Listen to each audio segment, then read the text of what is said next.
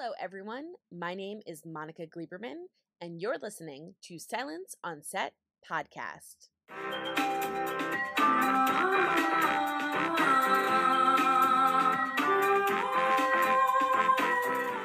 On today's podcast, we have the cast of There's Someone Inside Your House.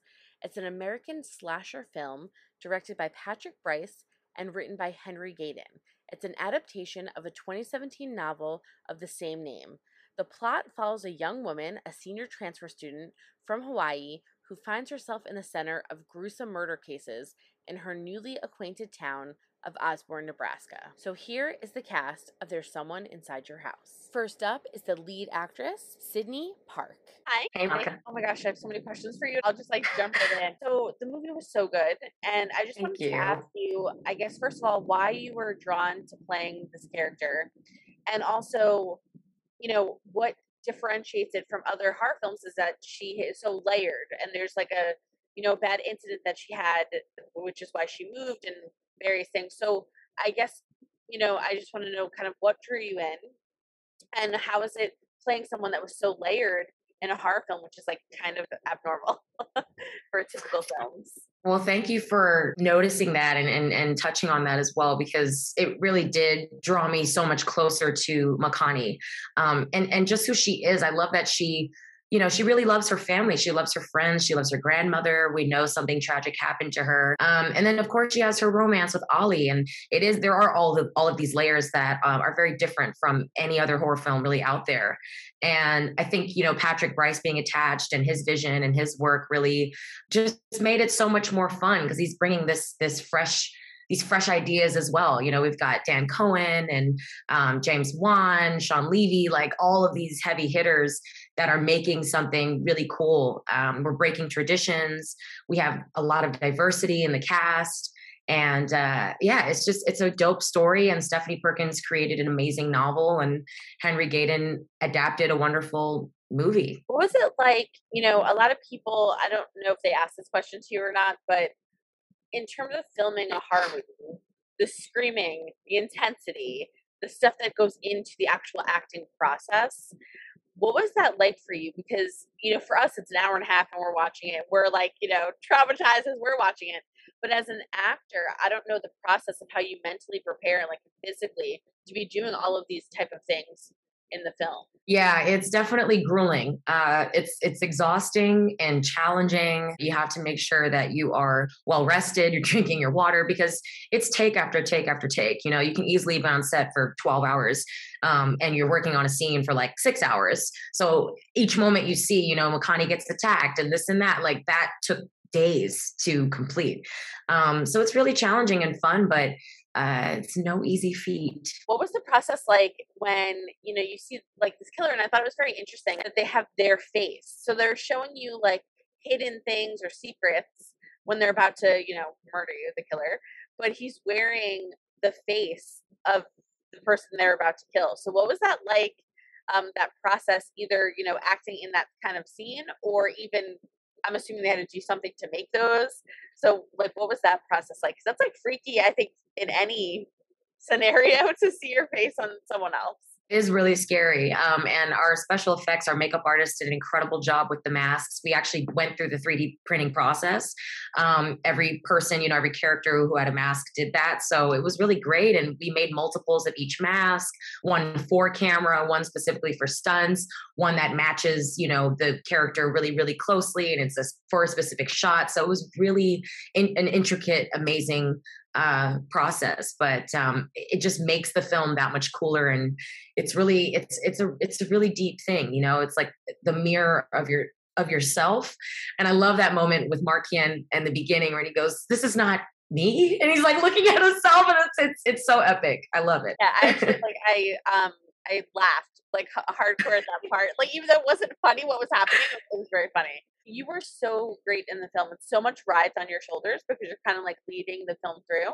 So I guess it's a two-part question. First, how is that, in terms of acting? I'm sure you're on every single page of the script and trying to, manage all of that.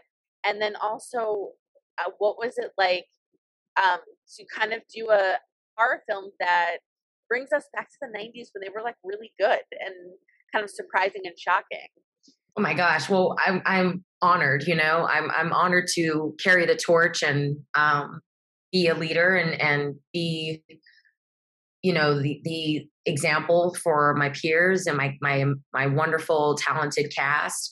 Um, I mean, it's amazing. I've been doing this for so long, and to have my first lead in a movie be this one is really, really special. We touch on a lot of different important topics that are extremely relevant, but also discussions that we've been having for so long. And then on top of that, like, it's a great showcase for an actress. All of these colors, all of these layers.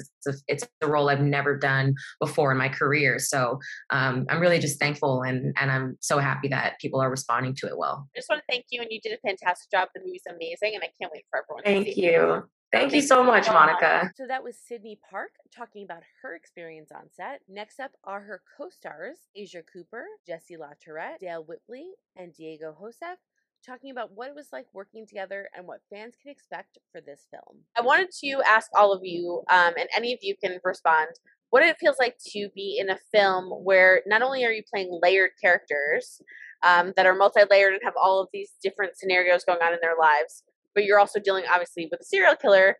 At the same time, the movie kind of takes you back to like the 80s, 90s, good horror movie. What was it like to play your characters? And what is it like kind of bringing back horror in a good way, finally? Jessie LaTourette. I feel like the stakes were so high and the concept was so creepy. Like the masks are so creepy that honestly, like it was difficult like not to be in it. Like they really like did an amazing job at like immersing you in that world. So as a character, like I just like dived right into it. Dale Whitbury. Yeah, and they made the characters so tangible for us. Like they were written in such a way that we could easily grasp, but also have so much to do and pull from and work from, because our characters had such deep backgrounds and had so much, prior trauma and stuff that you can pull from. It made our jobs a lot easier. Diego Josef. Yeah, I mean, I know that there were a lot of similarities between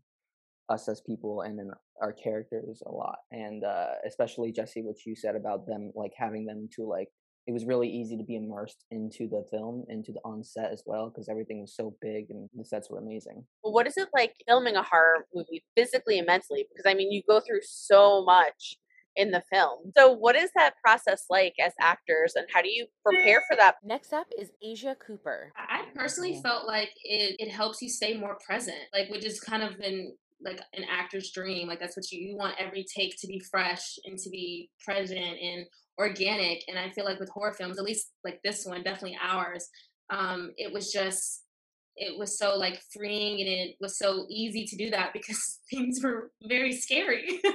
So it was like you were reacting very organically to what was happening. Yeah.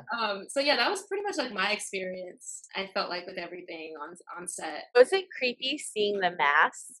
Because we've seen a lot of horror movies where they wear the mask and they chase and everything, but this one, it's like your own face. So it's like you're being killed by yourself in a way, as this horrible thing that you did is playing or is being showcased. You're being killed by yourself, and it's a movie about secrets where maybe you're kind of holding yourself back. Yeah. I think like that's so cool. Dale Whitbury. The layers of this film just blow me away every time. I've watched it, I don't know how many times already, but each time I watch it, I can't believe the work that we did. It's wild. And the 2 years it took for us to accomplish this film, I'm proud of everyone.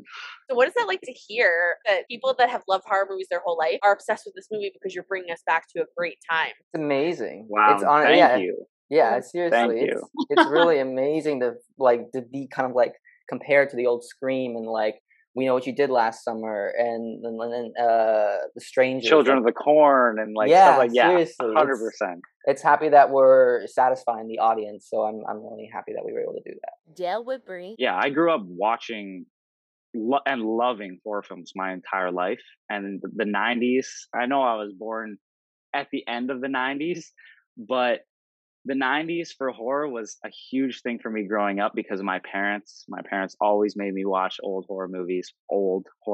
So hearing you say that means the world It absolutely does, because we were trying to make a good testament to that era of horror, and I'm glad that we accomplished that. So just congratulations. You guys did a fantastic job. And I see you all going off doing 100 million other movies. Thank you, Monica. Thank you, Monica. And finally, we have the director, Patrick Bryce, and screenwriter, Henry Gayden. Patrick, I know you directed it, and then Henry, you are the screenwriter behind it. And I wanted to get your take on, well, I guess from both of you, as to the nostalgia that you guys brought to the film, because it feels very much like those really, really good horror movies from like the 90s that I miss. It's not gory to be overly gory. It's like it just all kind of fit very well together. So I wanted to hear both aspects, from the screenwriting to the directing, as to how you guys were able to accomplish that. I mean, when I got the script, you know, it was nice because it was a piece of material where I could tell that, you know, it was leaning towards those references of those 90s movies, but it wasn't like hammering you over the head with it, you know what I mean? Or it wasn't like, I'm just like not a fan of full on pastiche, and I know a lot of stuff sort of goes there these days, where it's, you know, you're replicating shots from other horror movies basically. And so for me, it was really nice to like get a script where I like fell in love with and enjoyed the characters in it, and then also like enjoyed that, you know, the set pieces went to the places that they go to, and felt surprised by it, but then also was like, oh, this is something where you can sort of pick and choose small pieces of, you know, inspiration from those movies, from like Scream and I Know What You Did Last Summer and stuff like that, which are movies I grew up on as well, you know, going to the movie theater. I think those were like some of the first movies I would go to on my own, you know, at a theater. And so I do have a lot of nostalgia for that. And I do think there's a place for, you know, a similar tone and vibe and thinking about horror movies nowadays. And, you know, I did have that moment, like, after, like, I think it was while I was shooting, where I was like, oh yeah, I'm actually making this movie like for my like 15-year-old self. You know, this is something that I would want to go see at that time. And also like, you know, reflects my own personal values as well. And, you know, I'm a dad, so like I think a lot about like what's going out in the world and wanting it to be something that's like adding to the good and not you know the shit. And so, you know, it felt like an opportunity to do that. Yeah, and I just to jump off that, like the book that Stephanie wrote, that the movie's based on, was very clearly in the vein of those kind of 90s thrillers, just as a novel. And so that's kind of, as a writer, how I got started with it and with the tone. And then at the end of the day, like what I loved about her book and writing the script was it had kind of more layered characters than you would normally find in a slasher movie. Like the first slasher cycle in the 70s, 80s was a lot of just sort of grist for the mill, like characters that you can like just like churn through and you hate them and you can't wait to see them disemboweled or like, you know, hacked. And it's really hard to do that when you care about characters. And so I wanted more, for me, the trauma of the scenes and the set pieces to be for the characters. The trauma was not just that they were going to die, but the trauma was that everything that they never wanted people to know about themselves was going to come out. And that was almost the secondary violence, or actually the primary violence that was happening in the set pieces. So that's why for me at least, why I kind of pulled it back and make it just a gore fest. Well, that, and also like, because, you know, ideally because you care about these characters, there's more of a weight attached to these moments where they die, you know? Right. Spoiler alert. and you don't, I mean, look, you don't care about some of them who die, but they care about what's happening to them. Yeah. So it's got a component of not just visceral fear, but like, oh shit, I don't want the people to know this if I do die. What was it like in for the film? You guys both kind of mentioned it. The characters are very layered, and I think it does make you care a lot more about what's happening to them. And there's a mix between them and how they react to each individual, you know, murder. And at the same time, the shock value that you're able to keep going. I mean, like, even when the movie starts and the truck comes in, I was like, ah, like I like jumped, because like, you know, there's so many things that go on that you're just not expecting. Even like in the very beginning with the closet scene, you know, like it just kind of comes out of nowhere.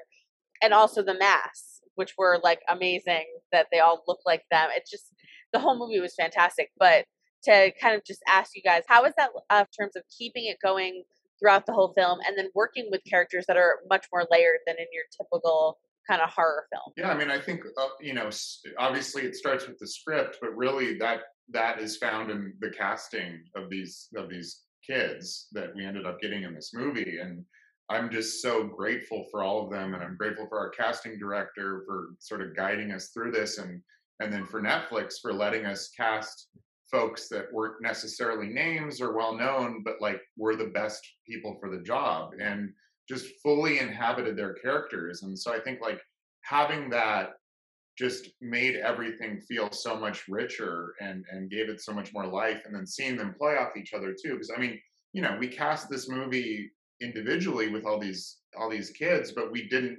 know chemistry wise. Monica, I have deodorant delivered to the room. So hold on.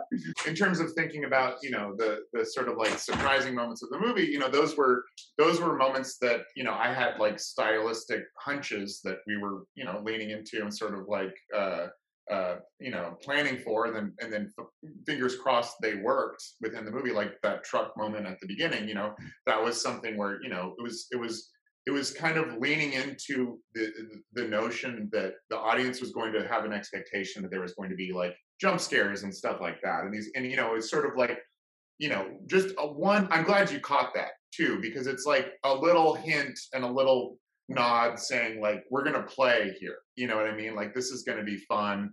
We know what kind of movie this is. The movie knows what kind of movie it is, Well, thank you guys so much. It was so good. And I just think you both did such a great job, really bringing back a genre that I feel like kind of, I agree with you, Patrick, kind of like went awry. And, like just saying it in a nice way, but like, I just feel like it's very much back on track with this film, and it felt so nice to watch it and really enjoy it. So thank you both so much. Hope you guys enjoyed listening to the cast of There's Someone Inside Your House. The movie is currently available now, streaming on Netflix. Don't forget to hit the subscribe button so you're updated on all of our latest podcasts, and head over to our YouTube channel and hit subscribe so you're updated on all of our video content.